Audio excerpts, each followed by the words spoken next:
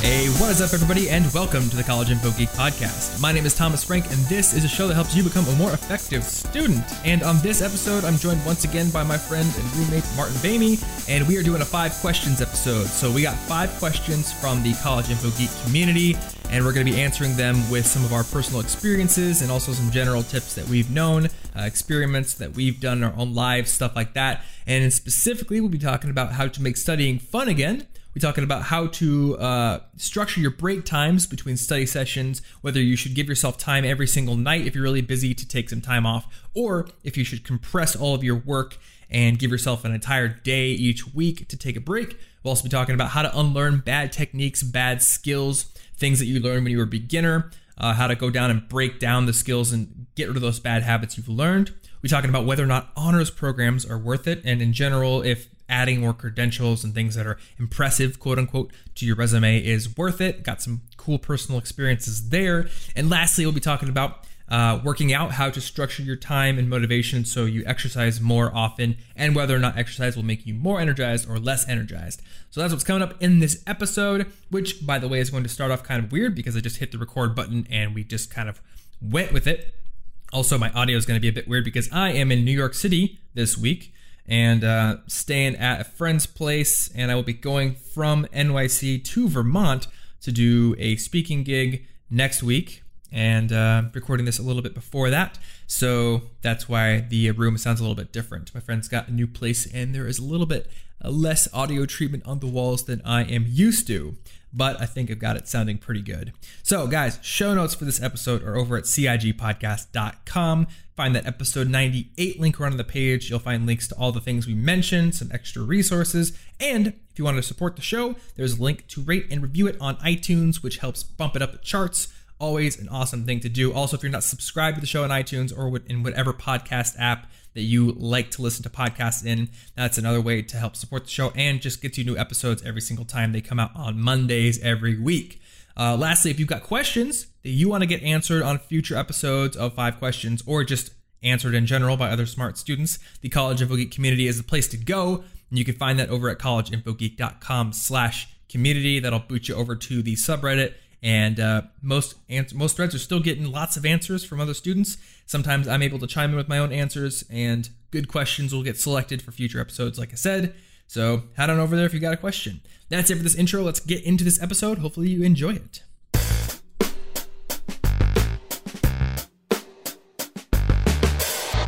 You're probably going to sound better on this episode than me because... Take that.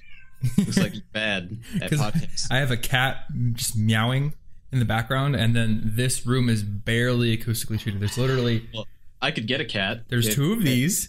I'm sure she wants in. There's 2 of these, and I'm just balancing them on the speakers. You're just balancing them on the speakers. Yeah. All right. Because Andrew just moved here, so he hasn't really treated the room yet. And yeah. Yeah. Oh, side note, this table's really nice sitting at it. This is a nice table. I know, right? It's pretty great. I don't know if you saw on Twitter. By the way, I think I'm just going to start the episode like this. I don't know if you saw on Twitter. I saw somebody wrote an article about standing desks and how they tried it for 2 weeks and they didn't like it. And they were like, yeah, when I did like email and admin tasks, it was fine. But I kept finding it as like a place of dread that I didn't want to be whenever I needed to write or do something creative. And one kind of response is, oh, you didn't do it for long enough because you only did it for 2 weeks.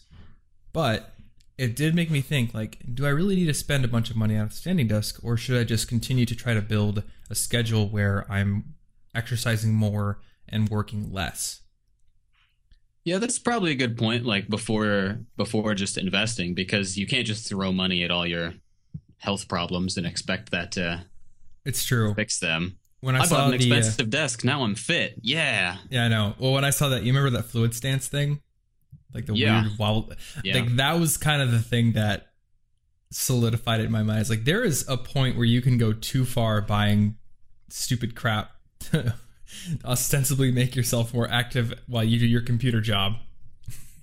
Yeah, as you're trying so desperately to have Amazon fix what you could just probably do something differently and have it work out. But that's hard, and I feel good when I buy things. So obviously I got to get that dopamine release. Yeah, buying things is Like, that's the only step Fun. you need to take. You feel productive. This is an investment in my future. Right. When you buy the gym membership, you don't need to go then.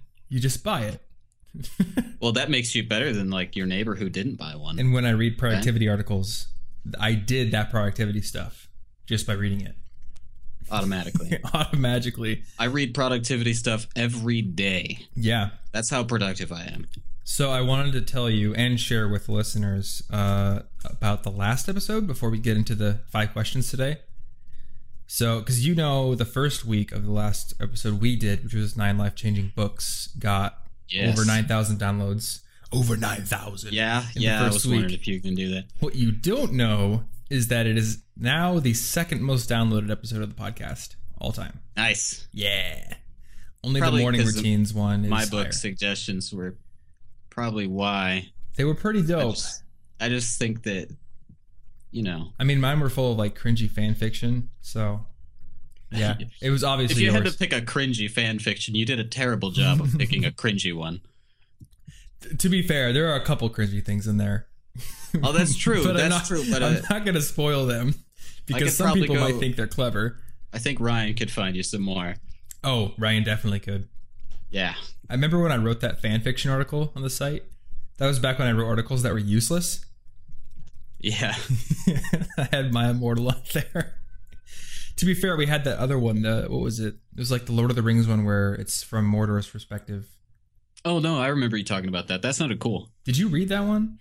I never read it because this is what happens when you have a Goodreads account. You have like 3 billion to read books, but that did sound like a cool perspective. Somebody read it, and now I just need to know what it's called in case somebody's like, oh my gosh, I need to read this right now. We'll need to... It was written by some Russian guy, I think. Need to find that to it's called, link to it because it sounds really cool. It's called The Last Ring Bearer by Kirill Eskov.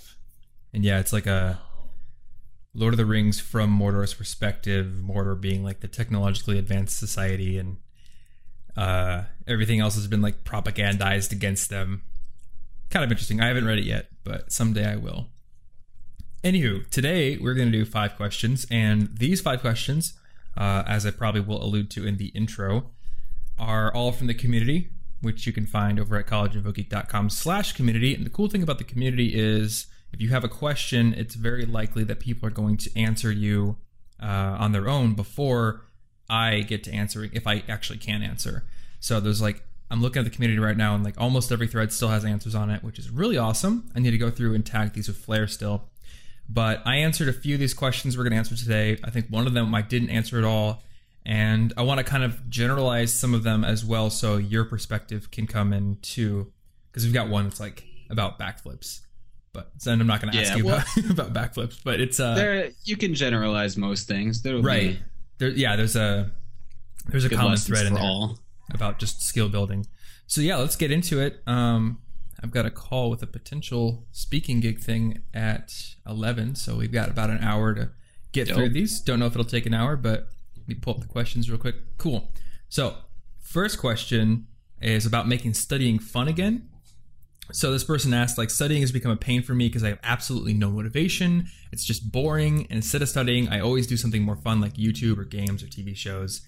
And it feels to me like the only way to study is to make it fun. Not build in like pain things for not doing it, but to actually make it pleasurable again. And in the last 24 hours, I've learned to make a cool looking website with Bootstrap, which you've used before, from scratch, indubitably, only because it was fun and interesting for me. So any suggestions on how to stay concentrated and how to make studying fun? So yeah, I think this is a cool thing because I think a lot of times I just go straight to like the use Beeminder or make a bet with your roommate to cut your shoe in half. Punish yourself. Yeah, like build consequences into it, which I do think is useful, but it definitely would make it more pleasurable for you to study if it was fun. And in fact, there's this theory of motivation and procrastination that I'm going to talk about in a future video called temporal motivation theory. You might have heard me talk about it as the procrastination equation. Maybe, I don't know. I don't know if I've ever mentioned this to you. I think I remember this. Okay. Well, if any of you guys have read the book 10 Steps to Earning Awesome Grades, it's in there pretty early on, and it's basically this equation that says motivation equals the product of something called expectancy times the reward, and then that is divided by the product of impulsiveness times delay. And so essentially expectancy is like your confidence that you can accomplish whatever you set out to do. Your reward is the reward itself. And then impulsiveness is how likely am I to get distracted based on environment, based on what's going on in my life, all those factors. And then delay is how long is it going to take to get the reward.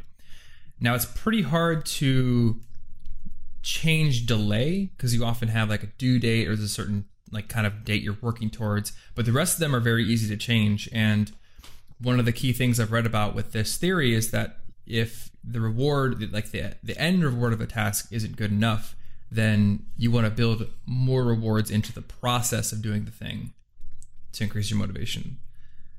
And I think really the best and biggest way to make studying fun is to make sure you're interested in it. I mean, because you've had the same experiences with language where you kind of pick a language and you're like, oh, I really want to know this, but it's not really interesting to you at the time, right? Well, I've gone through a whole lot of stages in regards to how I feel about everything my entire desires for my future have changed in the last 6 years. But honestly, as far as studying goes, I never did too good of a job at that. And to make up for it, I did more intense work on the homework. So like I had a calculus class and everybody's, oh, math is scary. And I don't inherently just like math necessarily because I don't know, it just doesn't call to me. But when I was doing my calculus homework, rather than waiting and studying to just kind of cram for a test, while doing the homework, I would just throw much more effort into it because I wouldn't accept it if I could just get the answer. I would keep working through it and trying to pick it apart until it clicked. And I was like, I get this now. This totally makes sense. And then I feel good at it. And I think people just like being good at things. Yeah. So throughout the class, I'm building up a level of confidence that just says, I actually understand this. I didn't just kind of memorize it so that I could pass the test, but I actually understand these pieces. So then when it comes time to maybe study for a test, I just run through a couple of problems. But, so it sounds like for you, instead of trying to increase the reward or build more fun things in it, you're just taking the expectancy piece and saying, my confidence level on being able to understand this big concept is a little bit lower, so we'll break it down into something that I can easily understand 100%. Yeah, and it's a lot less overwhelming. And just for me, the idea of studying, a lot of people equate that to they're studying for a test, they're just cramming, and I hate cramming. That was always the most ominous, foreboding thing ever, including for language. So I just never studied for language because, well, for that, my idea was if I didn't learn it enough to take the test without it, then I wasn't actually learning the language. I was just memorizing vocabulary at their pace. Yeah. But for any other course like calculus, I'm not just going to inherently remember it all. So I had to try. Okay. But I think people have more fun when they're actually discovering what is this like. So like this reader talking about they're learning how to do Bootstrap from scratch. They're building a website. Maybe that wouldn't have been as fun if they were studying how to build a website to answer 10 quiz questions, but they went a step further. They're actually learning how to use it to comprehend it a little more fully. And now it's fulfilling because people like learning things when they separate it from the idea that you're studying because a class is making you and actually learn what lessons can you take from this, or how can it make you a better thinker or learner or anything. Yeah, that's actually a really good point.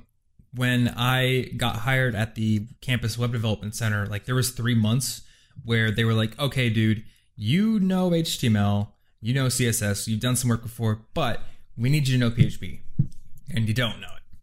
So here's a book. You're just basically going to spend 3 hours a day going through this book.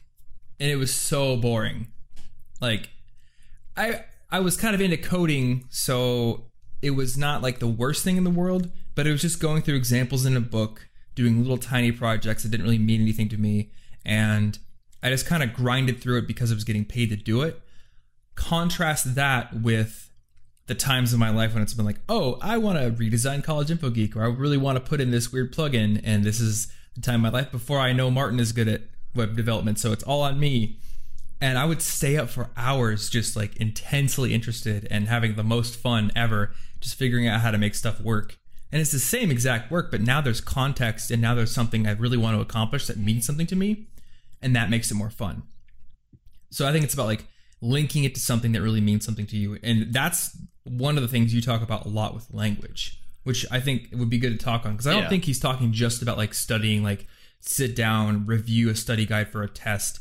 I think a lot of these students, and me too, will kind of use homework and studying interchangeably, which is, okay. I think it's a good thing, because in my mind, the best type of studying is where you're essentially creating your own homework for yourself. You're creating quizzes and kind of sheets to fill out actively. So, I mean, you've had times where you're studying languages and maybe you're just not connecting to them enough and your motivation to do them is low. So what do you do to kind of bring back motivation to study them? Well, for languages in particular, the point of languages is communication. So I find that it's a lot more fun to have conversations with people, or I play my Pokemon games. Most of the newer ones you can play in alternate languages. So I'll play through one of the Pokemon games in Spanish. I'm just accidentally practicing while playing Pokemon. Same thing with Animal Crossing. Tons of games, TV shows. Yeah. Also Pokemon, because it's easy to stream. But that's good, because for me, that's like, my childhood's not dead. So obviously I'm gonna like it. I'm gonna cling to it. But now I'm clinging to it in a different language. Mm-hmm. So I'm studying I hardly ever study just, here's how to, a little piece of Spanish grammar. That's not interesting to me outside of the context of maybe writing a little short story just to practice using it, or having a conversation.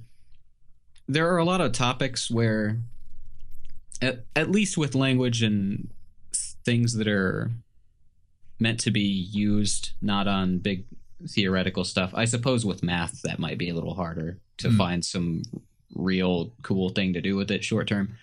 But with language, at least, if I didn't make it apply to something else I liked doing with it, I straight up never studied my German class. I never did. I just went into the class, enjoyed the conversations enough to pick it up well, and didn't study it because Chinese was more rewarding to study. So I just completely shirked the studies that I couldn't connect to them well enough. So there just didn't seem to be like enough interesting stuff in the culture to you at that moment. Yeah, not at that time, at least. Passion for studying but it. Yeah. It didn't have a fair shot, though, since Chinese was much more challenging, and I like challenge. Yeah, and I think you can't be interested in every culture all the time with regards to language learning. Otherwise, no, you can't force it. You can't force yourself to be interested in something you're not. So I suppose sometimes you're just going to have to find an alternative way to make it interesting to you. I think there has to be a balance between your interest level and then just dedication that you have towards the subject you've decided to pursue. That's why I'm not studying Japanese anymore.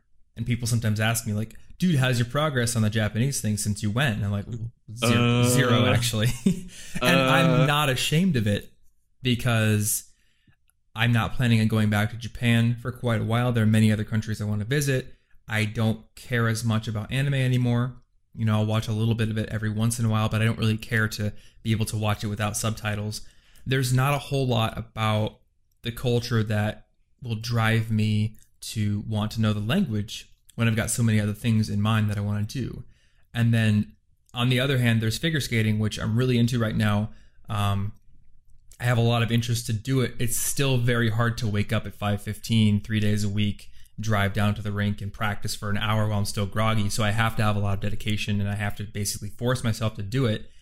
But there's still enough interest there that I don't feel like completely demotivated. There's enough to get me there. Yeah, so you need discipline, and you gotta somehow find some reward in it. Mm-hmm.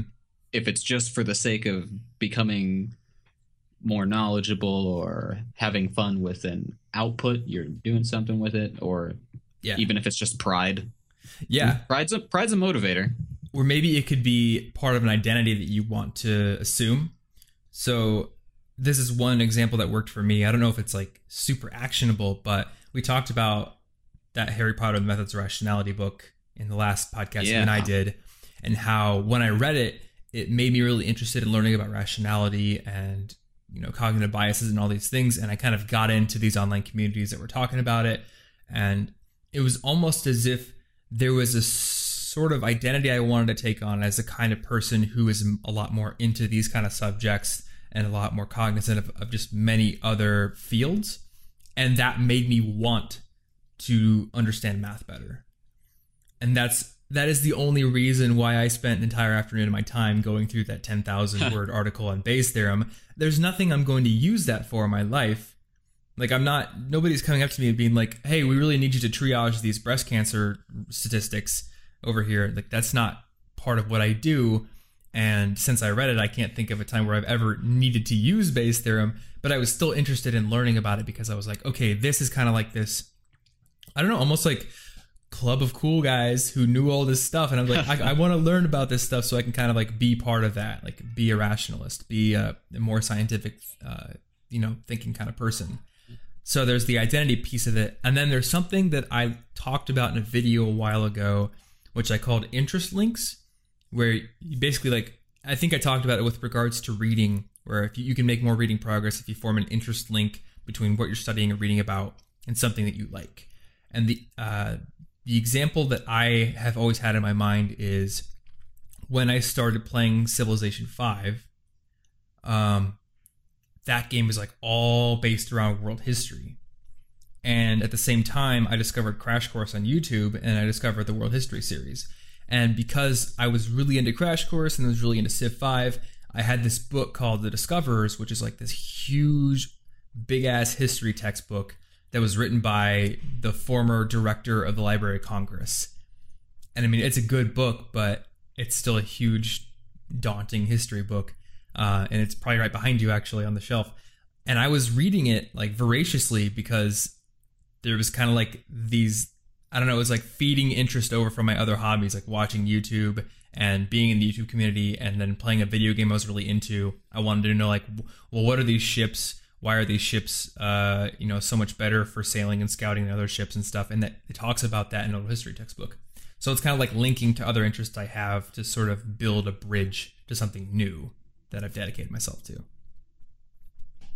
Yeah, that's a really powerful concept, because that's also similar to what I try to do with a lot of languages, actually. When I try to pick and choose which ones I like, I really try to connect them to as many things as possible, so that this whole big section of things I've connected, this web based off of the language, is now a part of me. This is the kind of guy Martin is. Yeah. So I think it's a sense of identity, and having that identity be consistent across a lot of things. Mm-hmm. It's really strong, because a lot of people struggle with who am I? You know, that's a pretty tough question. So once you start to see things that maybe start to explain that, and you can express yourself more confidently, that just builds into everything else. Yeah. So to kind of recap on this one, I would say, like, if you want to make studying more fun, maybe try to find some sort of like media that you can watch or play or something that will make it more interesting to you. Like if there's a documentary about some particularly interesting part of it, or you can dig into the history of it, or play a video game or something that's connected to it. Or if there's a certain group of people you can get involved with, or, you know, a partner who's really interested in that you can study with, all that stuff is going to serve to make you more interested in the thing you're studying. It probably won't apply to every class, because we're all forced to take classes we just don't like, and we have to slog through those. But I think you could use it to some degree in most of your classes. All right, so moving on to the second question, unless you've got something else to say on the last one. Nah, I'm good with that. Cool. So question number 2, and I'm not putting names on these anymore because they're just like random Reddit usernames in the community, but the show notes will link to the actual threads, so you can see the other answers from other students if you want. Question number 2 is, when taking breaks from being productive, which is better? Should I make sure I have like a couple hours each night to relax, or should I work as hard as possible during the week so I can give myself a whole day to rest at the end of it? So I guess this is like assuming you have enough work to fill like 5 or 6 full days if you're like a really busy student. Should you try to spread it all out and give yourself time every night, or just like give yourself a full day off? As a workaholic, I still would say like try to do both if you can. And I think this kind of goes back to the I want to be exercising and practicing more, so I'm going to squeeze my productive hours for all they're worth so there can be less of them. But I'm not sure about, like, if you had to choose, what would you do? Well, I've had to choose a lot in this last year because I was working a lot, and with my hand injury, I couldn't balance things perfectly. So depending on the work I had at the time, this is for my job, not for a class or anything, but I would either end up working one of the weekend days for a large chunk of time, and I'd have some time to rest my arms and kind of think throughout the week. Or if there was something specific during the weekend, I would end up just biting the bullet and working really late on Friday or working more throughout the week. But for me, it depended a lot on the work I was doing, because sometimes there's a project or a thing you're doing where it's more efficient to just say, this is the kind of thing I need to block out 4 hours. I need to go be alone and work on it just the whole time. So if that's the case, maybe you won't be able to efficiently break it up throughout the week, and you've just got to figure out which one's more efficient. Because if you're going to do a bad job of something for like a half hour each of those 5 days, and you could have done a faster, better job for like an hour and a half on Sunday or something, and it would have done it, then you've saved time. So for me, it goes back and forth depending on the kind of work I have to do. Okay. Maybe if we take the work out of the picture, we just say the work is whatever. What would help your mental sanity more? Would you want a break every night, or would you just kind of want... For pure sanity? Yeah, just for pure sanity, like your kind of style. For pure sanity, not given that I had to be paid to do those things. Right. Okay. Cthulhu will show up if you don't do the right one. Bob Jenkins. Probably the weekend. I agree. Because at least then if I get a little break every day, I get to spend an hour or two free on Friday night, but then I wake up knowing that I have to do it again. Those 2 hours are always going to be stained by the fact that I have to wake up and work in the morning. It's kind of like how Sundays, just not that good of a day on the weekend, because during the evening of Sunday, you're probably not relaxed anymore. I have to go to work tomorrow. Yeah. This is terrible. I can't enjoy this anymore. Yeah, part of the enjoyment comes from the fact that you have like a good buffer ahead of you. Like, yeah, right now is now, and I've got stressed. Like 7 hours to do this thing. Yeah. Yeah, I'm just pure going sanity, back to... I would value the weekend over the other thing. It's just for sometimes if you don't have a choice, it may be more efficient to work on just like sacrifice a weekend. But for the most part, yeah. Yeah. And I mean, I'm definitely the kind of guy who will sacrifice weekends for work. But going back to when I had to actually create schedules for myself, whether it be classes or work, I was totally the compress the work as much as possible so I have free time. When I was in school, that meant like how many, can I make all my classes fit onto Monday, Wednesday, Friday so I have Tuesday, Thursday as free as possible. And then I'd either like shove all the part-time work I possibly could into Tuesday, Thursday, or just make Monday, Wednesday, Friday like the most packed, crappiest days. And then when I worked at the big financial company for my summer internship, they had flex time, and I used that to do 4 10-hour days. So I would work Monday through Thursday, like 5 a.m. to 6 p.m. or something like that. Actually, no, 6 Sorry, 6 a.m. to 5 p.m. That's a lot of hours. Okay, because that's. I mean, it's still a lot of hours, but you upped it a little bit. I'm not good at math sometimes. Yeah, it was 6 a.m. to 5 p.m. and I had an hour lunch break, and then I would give myself Friday through Sunday as like a 3-day weekend, and that really broke up the week nicely because it was almost. It's not quite half and half, but it's enough where it's like your life doesn't seem like it's work with a short break every weekend. It's more like, oh, I half my time at work and then half the week I'm just doing whatever I want. And that was awesome. I felt so free, which was perfect because I really didn't like the job at all. But I've always been that kind of person, and I do enjoy having my break at night now. And I think that you can have both. Like you can have your cake and eat it too, as long as you're just being productive with your hours and not biting off more than you should be chewing. But if you're super highly ambitious and you've just got a lot on your plate, you may end up having to choose. And I've always been the kind of compressed kind of person. Yeah. I think compressing it's nice because even if you're working those 4 10-hour days, like Wednesday's not that bad because tomorrow's the last day, and then Thursday's not that bad because it is the last day. It's true. So yeah, your brain makes little tricks. Yeah, you trick yourself, and I'm almost free. That's the little bit of motivation you needed to get through something that's a little more busy. Mm-hmm. Even still, though, I think you could probably give yourself, hour, half an hour to just kind of decompress every night. And the thing that we do so often, I don't know about you, but like Anna and I will do this.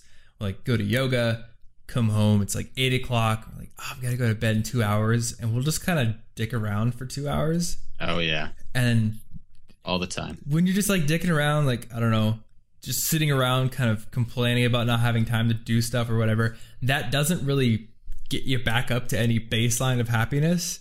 Like you need to say, okay, I'm going to go home. I have a plan for what I want to do with my relaxation time.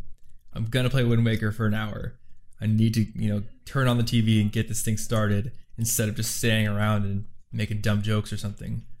Yeah, I've been trying to fix that lately. Mm-hmm. It's a terrible habit. You end up wasting all your free time, and then why wouldn't you just work during that time if you're not going to do anything relaxing during it?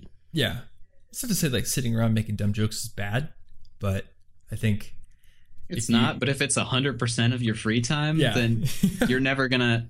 That giant list I was talking about on Goodreads is not going to get done if I'd never let myself actually relax enough to focus on a book for 3 seconds. Right. The majority of your free time should not be spent sitting around being like, oh, I really want to do this with my free time. Yeah, I wish I had enough time to play games, but I only have enough time to complain. Nope, just play the game. Cool. And obviously, like, this is our philosophy. So the big thing is just choose one, but then sort of gauge your sanity as you go along. If you feel like 5 days of personalized. Yeah, if 5 days of just working nonstop is too much for you, then be like, all right, I'm going to work 4 hours on Saturday morning. I'm going to get up really early, and I'm going to give myself more time at night because of that. It's all personal. So number 3 is, so this question is a little specific at first, but I think he kind of broadens it out. He talks, oops, I just hit the mic. He says, how do I unlearn a bad technique? So for him, he says, I'm trying to learn a backflip, but I keep doing it the wrong way. I've managed to land it on good, energetic days when I'm remaining mentally calm, but usually I keep doing it wrong because I lean back first before I jump, resulting in going backwards too much instead of up. And then he continues. So he says, there are various fields in which we learn something one way, and then we want to do it better, but habit takes over and keeps doing it wrong, whereas someone who is new and would just learn it the right way from scratch wouldn't have much problems learning it. So he's like, basically, how can I unlearn or override these bad habits? And this is a really good question. I've been thinking about it a lot because in figure skating, there are a lot of habits that skaters will pick up that become very hard to unlearn if they kind of drill those over and over again. For instance, there's something called flutzing, where there's a jump called a lutz, and I believe you need to take off leaning to the outside of your left skate or something like that. And a lot of skaters will lean into the inside edge as they're going into it because it's easier. But I've read that from coaches, if you learn how to do this, it's super duper hard to learn how to do it the right way because you've learned how to get into the air that bad way, and you'll just keep going back to it again and again. And backflips is a similar thing. In fact, his backflip thing is the same problem I had, where I can only do them on trampolines, but I will jump backwards. As I used to jump backwards, and I would totally screw it up to the point where I like landed on my head once, and it freaked me out from doing backflips for a long time. How are you alive? Oh, I don't know. Anna asks me this all the time. How are you alive? You jump off of schools. You do all this. How you know you're dumb alive, stuff. though? Yeah. If you don't question how you are alive, have you truly lived? It's true. Yeah. If you're not asking, how am I alive? I should be dead now. That's awesome. And you're not alive, right? Brushes with death just remind you what it feels like to be alive. But yeah, so I went one day and I read like, how do I do backflips legitimately? I didn't have a coach, but I went and read on it, and it was like, okay, what you need to do is jump upwards, you need to swing your arms, and you need to focus on pulling your knees up to your chest, not tucking down to your knees. And when I did that, again on the trampolines, it became so easy. And I mean, I did have to do some practice, but just learning the right technique became so easy. But yeah, I did kind of for a while take some time to get out of that rut of doing it the wrong way.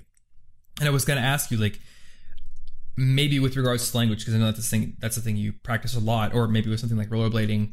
But with language, are there like patterns you can get into, or wrong conjugations, or just kind of like bad ways of saying things that can become really easy to do if you don't have like a good teacher to stop you before you turn them into habits?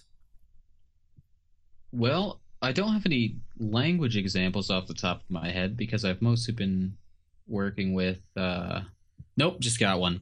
Oh, okay. Yes, I keep forgetting to use subjunctive with some stuff, which so what's that? Would sound it would oh, you just that's a hard Did I just open up that's a can a of hard worms? that's a hard one to explain. But Subjunctive. yeah, I don't even know how to explain it. I just know how to use it because it's what? Really subjunctive is a grammatical mood found in many languages. Mood. Oh, it's a mood. It's not a conjugation, it's a mood. Irrealist mood, one that does not refer directly to what is necessarily real. Oh man, this is... Yeah, I can see why... Anyway, before this becomes a podcast on the subjunctive, we'll link to basically, I keep using the wrong mood when I know better. It's just that I won't hear the mistake myself because it still sounds okay to me, at least as an English speaker. I'm not even sure if that thing exists in English. Maybe it does. I think it does. Examples of the subjunctive I don't recall. English. It's hard to know since I never learned these terms when learning English. That's true, because you were like a baby. The only way I could get out of this kind of habit is because I'm talking to my Spanish teacher, who will then correct me. So this habit not only applies to language, but I ran into this kind of thing learning and playing instruments or doing physical therapy exercises. And there are a lot of things where if you just do something enough times, you'll trick yourself into thinking that's an okay way to do it. Mm-hmm.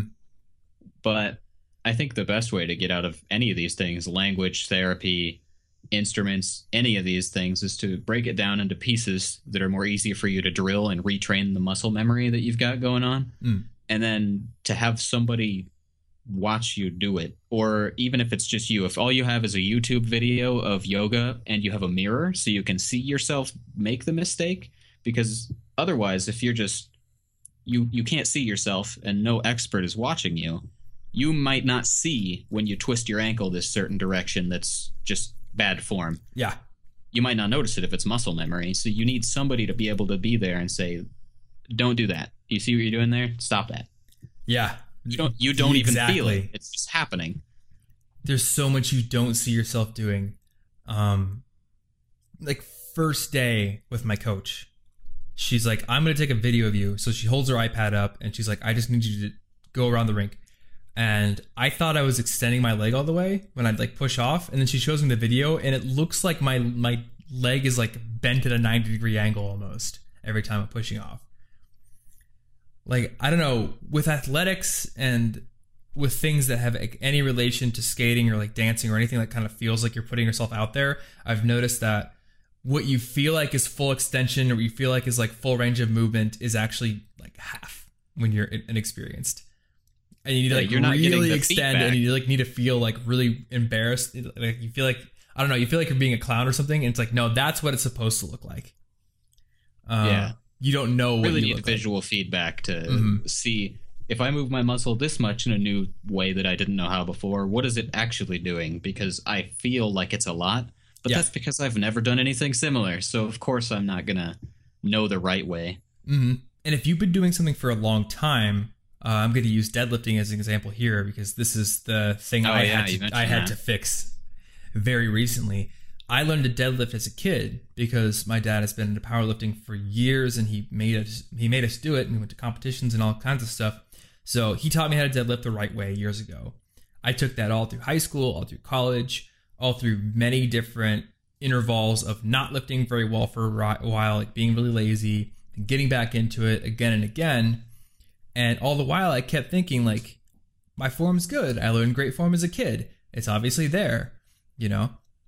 So about 2 months ago, I would say at this point, maybe a little less, I went to the gym, did my deadlifting workout, figured I had my form right, did a couple sets. It was like 250, I think, for 5. And then I went down for my third set, and I bent over to grab the bar, and like this horrible pain just like shot through my lower back, and I had to quit the workout. It was like horrible. I went on the foam roller for like half an hour, just lay there, and I was like, crap, this is awful. Yeah.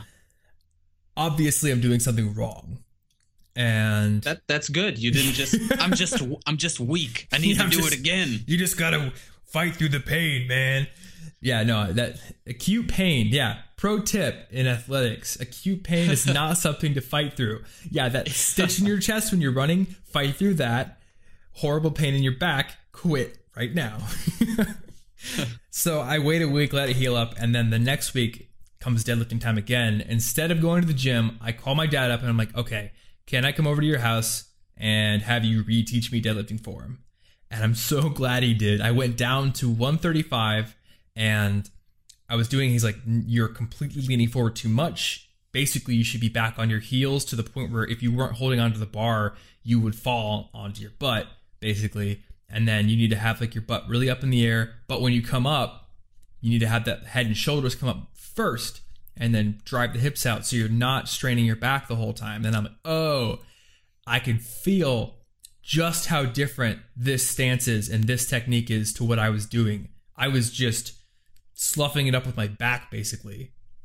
And how long would that have taken tricking you to myself figure it out? Yeah, I wouldn't have figured it out, you know. Or I went onto YouTube and looked at a couple of tutorials before I went over to my dad's house, but watching a video tutorial is only going to get you so far because you can try to emulate what you see to a point, but there's something much better and different about having somebody experienced there to look at you while you're doing it and point out that's exactly what you're doing wrong.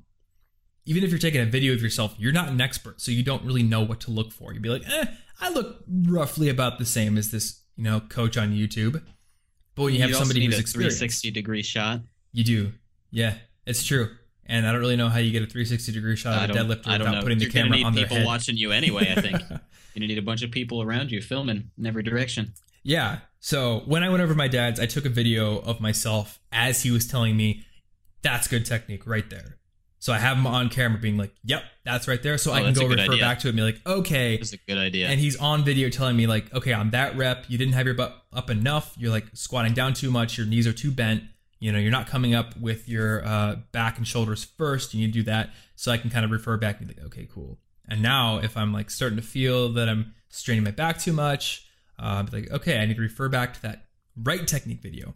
So if you have bad habits, you know you have bad habits, really it's a process of taking the pride out of it, being willing to go back down to easy level, back to basics, and then getting a coach or somebody who is an expert to tell you what you're doing wrong, to guide you through the correct form, and taking video of it if it's like something that's, you know, athletic or based on motion. If it's like a language thing, you're not going to be able. Well, I guess even with language, you could take video of yourself, like have like a video diary or something. You could, yeah. Actually, that was something that I've been doing in the last month. Oh, have you? Just like getting on your webcam?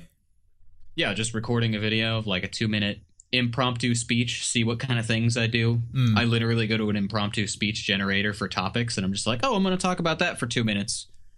Oh, that's cool. So yeah, you just it's like having a one-sided conversation. Well, not even like that. I talked about the future of books for one of them because that was the speech topic it generated. Oh, that's good because that's going to force you to think of words that you don't know probably. Yeah, I can control my study time so that I can practice improvisational talking like a conversation, but I can say, I only have a few minutes right now. And if I was talking to a real person, I would feel guilty saying, yep, 2 minutes is up. Bye. Yeah. But if I just need a few minutes, if I have 2 or 3 minutes, I just record that video, then watch myself again and say, that's wrong. That's wrong. Clearly didn't know that word. So write it down, find the real one. Yeah, that makes sense. Yeah. I've been working on a lot of new kind of techniques for practicing stuff. Cool. We'll have to get into that eventually. Now that I'm out of school. Yeah, it's cool how much time you have to design your kind of own curriculum and your own methods of practicing when you aren't in school anymore. That free time can really be a boon. Yeah. As long as you use it right. So, question number 4. This one might... So I want to broaden this one out for you because I don't think you were in honors. But their question is the honors program worth it, like university honors program? I've been looking into my future university honors program, and I'm wondering if it's worth it. It's got benefits. There's no general education classes. Well, heck, that's... My honors program didn't have that. That sounds like a great benefit right That's there. pretty cool. Study abroad scholarships guaranteed. This honors program sounds way better than mine. Housing for honors only in a brand new residential facility. We had that. However, I heard many mixed opinions on the issue of honors colleges, and I wondered if you guys had any opinions, or maybe if you went through honors yourselves. So this is one I did answer on the community, and my answer's on there. I'm not going to read it off here. Yeah, let's PowerPoint presentation this. Could you give me every word? Yeah, I could just read it off and kind of read it, push you out of the conversation for the next 5 minutes. That's a very back and fine. forth collaborative way to do things. I was in honors, so right off the bat, I will say that the process of applying for honors was worth it just to have another challenging thing you had to do. Like, as I was getting ready for college, I also had to write this big essay, had to do this application, go turn it in. I think it was worth it to have to rise to another challenge. And at my school, at least, honors is kind of split into 2 different programs. There's the freshman honors program, which seems to be a lot more involved, where you've got a class you go to every week for that year, and there's just more you do. And then the following 3 years are a little bit less involved. There are honor seminars you can take, which are cool. Like at my school, there was the mythology of Harry Potter was one. And then one of them was a personal statements writing class. So there's all these these little seminars that were 30 people or less could sign up. So you had to be quick. But they were on all these really interesting topics that you wouldn't typically get to take a class on. So that was cool. The honors housing thing is a thing. I don't know. I would say it's worth it because I was an RA for an honors hall. So I didn't live in an honors hall as a normal student. My first 2 years in the dorms were just in it was actually in a computer engineering learning community, which was weird because I was not a computer engineer, but my roommate was. So I kind of got dragged along with him, which is awesome because I met all my current friends, including you, kind of through that. And that was super fun. Our house was not super involved though. It was just normal students kind of doing what they wanted to do. When we had house meetings, maybe 10 to 20 would show up out of the 50-ish kids in the hall. And we had 6 house meetings throughout the entire semester. Contrast that. Are they supposed to be mandatory? There's are they optional? Or? There's 1 or 2 that were mandatory, I think. Okay. Or because when I was in RA, there was a couple where I had to make them mandatory. It's you need to sign this thing, or there's these things I'm obligated to tell you. Department of Residence policy kind of thing. But for the most part, they would just be hey, do we want to do this, house party or have a sister house or do something like that? Contrast that to my honors house, where when I was in RA, I was an RA of an honors hall, and they had house meetings every single week. Everyone attended. every time. It was Like much all 50, 60, yeah, like same all number 50, of people? 60 piling into the den, like no room to sit anywhere. People were standing. It was so crowded, and everyone was just like so all in on the community. It seemed like there were so many more chairs and like positions. So at ours we had president, vice president, treasurer, and I think we had like a recycling chair or something, and they just did all the recycling. Barely anything. And in the honors house, there was every kind of position you could think of: president, vice president, treasurer, secretary. They took minutes for every house meeting. Recycling chair, events chair, charity chair, like all kinds of stuff. I like charity chair. Charity chair. I'm gonna get in my charity chair. It's Well, good. I was the chair actually. So I control the chairs. yes, I am the master of chairs. The I was gonna think of a better pun, but it didn't work. Yeah. Well, look at you. That's just disappointing, The Tom. pilot to the posterior. There we go. So it was like super tight knit. They all would go to eat at the dining hall together, which we did. So that's not a whole lot different. But you had this community. I had this sense that everyone in the hall was really gung ho about college. They were all in. They were super ambitious, willing to help each other out. And I'm not going to say you won't get that in another hall, but it's just like honors has a way of concentrating a certain type of personality, and you have to kind of decide whether or not that's for you. I was super happy hanging out with my, I don't want to say these people aren't fun. Like, they had a ton of fun as well. I remember coming back to my room one night and they had lined the hall with mattresses, and they had like a broomstick, and they were doing like Olympic pole vaulting over the broomstick onto the mattresses. And apparently 1 year before I was there, they took a kiddie pool up to the 4th floor and filled it up with water and had a pool party up there.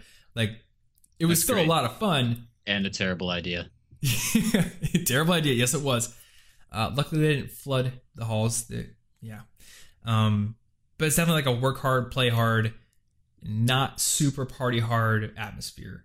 There was like literally one night in the entire semester where I ever had anybody come back drunk, and they had responsibly enough partied off campus, didn't have to write anybody up. I was just like, yeah, go to bed, go ahead. Contrast that. Yeah, I know, right? And then I also had to do rounds. Like, RAs have to do rounds where they go kind of like walk the buildings and make sure nothing bad's going on. And we had to walk through many different houses, like the whole buildings. And my kind of association had 3 buildings in it. So I had to go walk 3 buildings, which is a total of 6 houses. So the other 5, way more problems, Never a ton, but if there was ever a problem, it was in somebody else's house, not mine. So that's my take on the residential piece. Now, I'm making this sound awesome for the ambitious person, right? And at the end of your college, your senior year, you have to do an honors project. And my kind of idea was to make College Info Geek my project somehow. But eventually, as I started looking at the requirements, I was realizing that I was going to have to write up some giant paper about it, do some sort of like weird poster board. And during my senior year, I started realizing like College Info Geek is where I wanted to go. It's where I wanted to invest all my time and effort. And doing honors and finishing with honors was literally only going to get me a quarter around my neck at graduation, the little gold frilly cord thing, and I would be able to put honors on my resume. And I had to ask myself, is that worth my time? Is having honors printed on my resume worth it to me to invest extra hours in this project that I could be spending doing something that I'm really passionate about? No. So I dropped out of honors in my senior year. And so that's my take on it, right? There's definitely things that were of value in it, but at the end I had to ask myself, is the credential worth the investment of time that I could be using on something I care about more? No. And that's where this becomes a broader question. It's not just about honors. So I was going to ask you, like, was there anything that you wanted to be in college just for kind of a credential that would have taken time away from what you wanted to do? Well, at one point, I had actually considered being in honors because I had gotten my GPA was up high enough that they asked about it. But I guess credential wise, there wasn't a lot else that I had tried to go for. I didn't really do a lot of things outside of my major and my language interests, but that's specifically because I wanted to spend all of my free time on my language interests. So, like with the honors question, I looked at all the stuff it wanted me to do, and I just said, this doesn't provide to me what I want, because on my resume, I'm going to put, I speak a bunch of languages. I had other designs upon my time. So I think it's pretty impressive that you decided to quit it in your last year. You're very aware of the sunk cost fallacy. Good job, business major. But yeah, I honestly didn't have a lot of things that I would have tried to do for just a few lines on my resume, I suppose. Yeah, and I think you figured that out pretty quick. When I went into college, well, I came in a little later. That's true. Yeah, and I think you came in. You were like, well, I already have this networking degree under my belt. Yeah, so I already had a credential. Yeah, maybe you didn't feel the need to scramble for resume stuff. But for me, I was kind of in that mindset the first couple years of college. It's like, yeah, the more stuff you have on your resume, the more you win. Ta-da! So I was going for everything, like computer advisory committee. I was on the committee that reinstated students who had dropped out for bad grades. I was in business council. Like, I don't even know why I was in a lot of these things other than, ooh, it's going to be on my resume. And some recruiter somewhere is going to look at my resume and be like, this guy's awesome. We're going to hire him. And I've since learned that that's not how it works. A recruiter might look at honors and they might look at business council and something in your resume, and that'll kind of like give you a few points like, oh, this person is involved, this person has motivation, they have drive, they have organizational skills. That's all great. But at the end of the day, the thing that's going to make them want to hire you the most is what kind of value can you provide? And if you can align that with what your interests are and what you're really passionate about. I like using that word in right context, but it always seems like the wrong context. I don't know. Which word? Passionate? Passionate, yeah. I could say I was passionate about... Just follow your passion, man. Just follow your dreams, man. Yeah. It's like that easy. If you feel like you have a passion, right? This is all tempered with like, what do you feel like you have a passion for, if you even have one? I had one during my senior year. That's why I dropped honors, because I realized this is going to bring me more value. I'm very passionate about this. There's a guest post on Tim Ferriss's blog by Cal Newport. I believe it's called The Superstar Effect. I'll link to this in the show notes. It talks about a kid who got into Stanford University, notoriously competitive university. You need really good grades. You need all sorts of involvement. You need all this volunteer hours, everything, blah, blah, blah. Or do you? Because in this article, this kid, he didn't have any of that. But what he did is he created this organization in his free time about something he was really into, and then he was able to kind of tailor his application and his essay around that experience. And it was impressive enough and different enough from other students that he got in. And I think he might have even got a scholarship. I'm not sure, but I'll have to check it.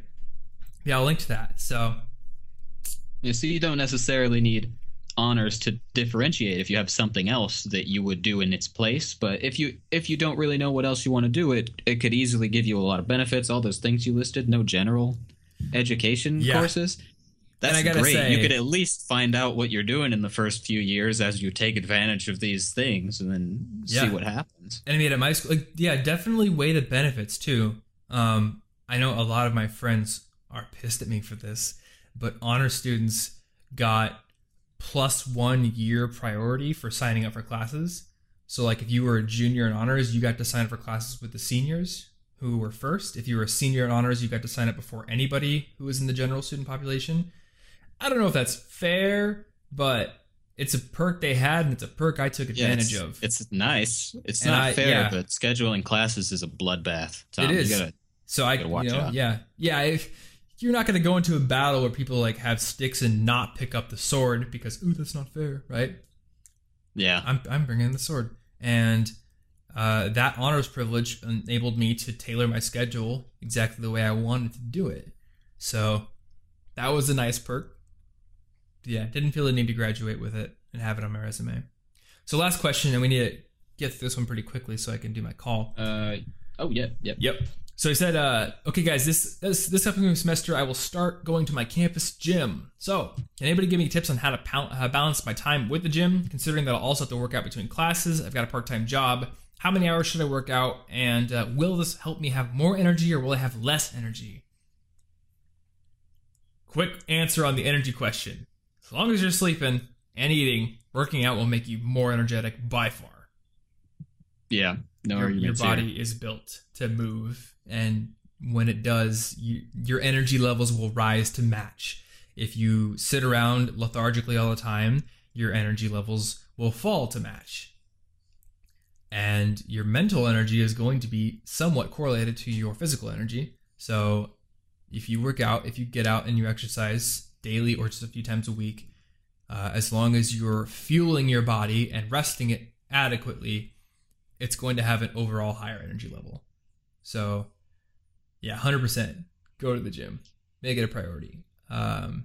It's my opinion that every minute of an active person is worth like 2 or 3 minutes of a non-active person, because your productivity is the product of time, energy, and attention, and an active person has so much more energy and attention to spare, I think. Yeah, that totally makes sense.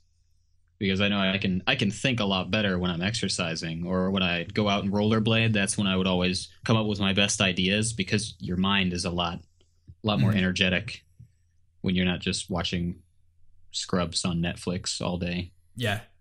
So what are your tips for balancing the time question? Yeah, as far as the time goes, I would say that unless you already have a habit of going to the gym, the only time management that is important is just pick like the minimum reasonable amount that you'll actually stick to at first to build a habit.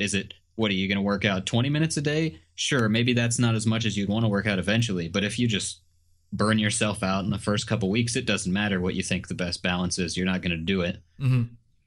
So building a habit first and then slowly upping the habit as you get better at keeping it. And then you'll kind of find out what works best. I would personally stick to something minimum until I've proved to myself that I can handle it. Yeah. We could take this to absolute minimum. Like BJ Fogg has this site called Tiny Habits where it talks about just like building a habit that will enable you to do a harder thing. Which for a lot of people, the most difficult thing about exercising is just getting themselves to the place where they're going to exercise. So maybe your habit could be like, so I'm just going to show up every day, or I'm going to show up 2 times a week. Easiest thing in the world. I'm going to show up like Saturday morning. I'm going to show up Wednesday night. And then you're there. You're in your gym shorts. You're probably going to do something.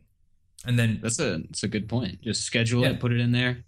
I've got a free hour in between classes. I'm going to step into the gym, dressed to do the gym stuff. And maybe I'll leave and I'll probably feel a little dumb for getting dressed and going there. But I'll probably do a few exercises before I leave at least. See, that's the thing. Like, humans are bad with sunk costs. It's a sunk cost that you went to the gym. I could just leave all the way here. Yeah. But you're like, I'm going to utilize that time I invested to get here. I'm going to do something useful. Now, a lot of people like to work out at home. They'll do like yoga on YouTube or something. Personally, I'm more of the mind that I want to get into a context of exercising, and for me that means the location should change. But if it's easier for you to boot up Yoga with Tim or whatever it is on YouTube, I think that was the one that Andrew's wife had on the TV the other day. You could do it at home as well if that's easier to get into. Yeah, or like Wii Fit. I've got that. You were doing the Wii Fit. My room. Been using that. Yeah, or our roommate who lost 150 pounds over the past? He lost I don't remember exactly how much, but he did lose at least a me. He lost at least a Martin. Okay. He lost at least 130 pounds. I think more, but I don't know for sure. Yeah, and that was done in a year, I think. Yeah, that was crazy. What did he even do? I don't even remember. Well, I can tell you what he didn't do for years before when we were trying to help him. We were trying to be like, go to the gym with us, go play basketball with us, eat better food. And eventually he got so fed up with everything that he was like, I'm going to make changes. And he made really small changes. At first, it was like he literally changed his diet to be nothing but like eggs and rice. Oh, yeah. He did eat like eggs and rice for months. And he doesn't like vegetables, so he was never into that. And we're working on that too. But that diet made him lose so much weight. And then he was doing couch to 5K. And now at the house, we've got a treadmill. So every day or 3 times a week or something, he just goes down there, pulls the treadmill out, watches anime or something. And it's not really a huge change from what he was going to do in the first place. He just moves from his chair to the treadmill. So do whatever you can do to remove as much resistance as possible. And also maximize your motivation levels to do it. For me, that means get out, go do something interesting. That's why I'm like super excited to go skate 4 or 5, 6 times a week now. Because I love that. I love doing it. If you can find something you love to do, which is why one thing I highly recommend for anybody who wants to get into exercising is like, don't think the only option is, oh, I'm gonna just go to the gym because people tell me to. Like, no, think about a sport, because that's fun. That's like competition. You can get good at it. You can like actually see yourself getting really good. It's not just like getting bigger or lifting more weight. That can be motivating too. But like, I don't know, there's something about a sport. And what I've learned is like, you don't know what sports you're going to like or dislike until you try them. Because I had always skated on rental ice skates and I hated them. They always hurt my ankles so much. And then my friend Andrew was just like, dude, let's do this ice skating class because I really want to play hockey. And someone told me figure skates are easier to learn on than hockey skates. So I went up to Minneapolis. I bought figure skates that are actually supportive. And like the moment I stepped on the ice with those things, it was like quantum leap, so much more enjoyable. And I got so much of the same feeling that I get with skateboarding and skiing and rollerblading that I love so much. And I was like, this is amazing. So now I'm like 8 hours a week on the ice practicing. Hell yeah, I'll do that. And it translates to yoga and it translates to lifting, because I'm like, lifting is going to make me stronger and shore up some of the muscular imbalances I have on the ice. And yoga is going to make me much more flexible, which I really need for that. This goes back to what you mentioned with studying. Yeah, you're connecting each of the pieces. Yeah, so there's and they all reinforce each other. For me, figure skating feeds motivation over to lifting, which I don't like doing as much, and to yoga, which I do like doing, but there's extra motivation now. But there's a little extra. Mm-hmm. Oh, and before we run out of time here, another idea: go support your local arcade and play some DDR. If you have that. Yeah, just find one. If there is one, support it.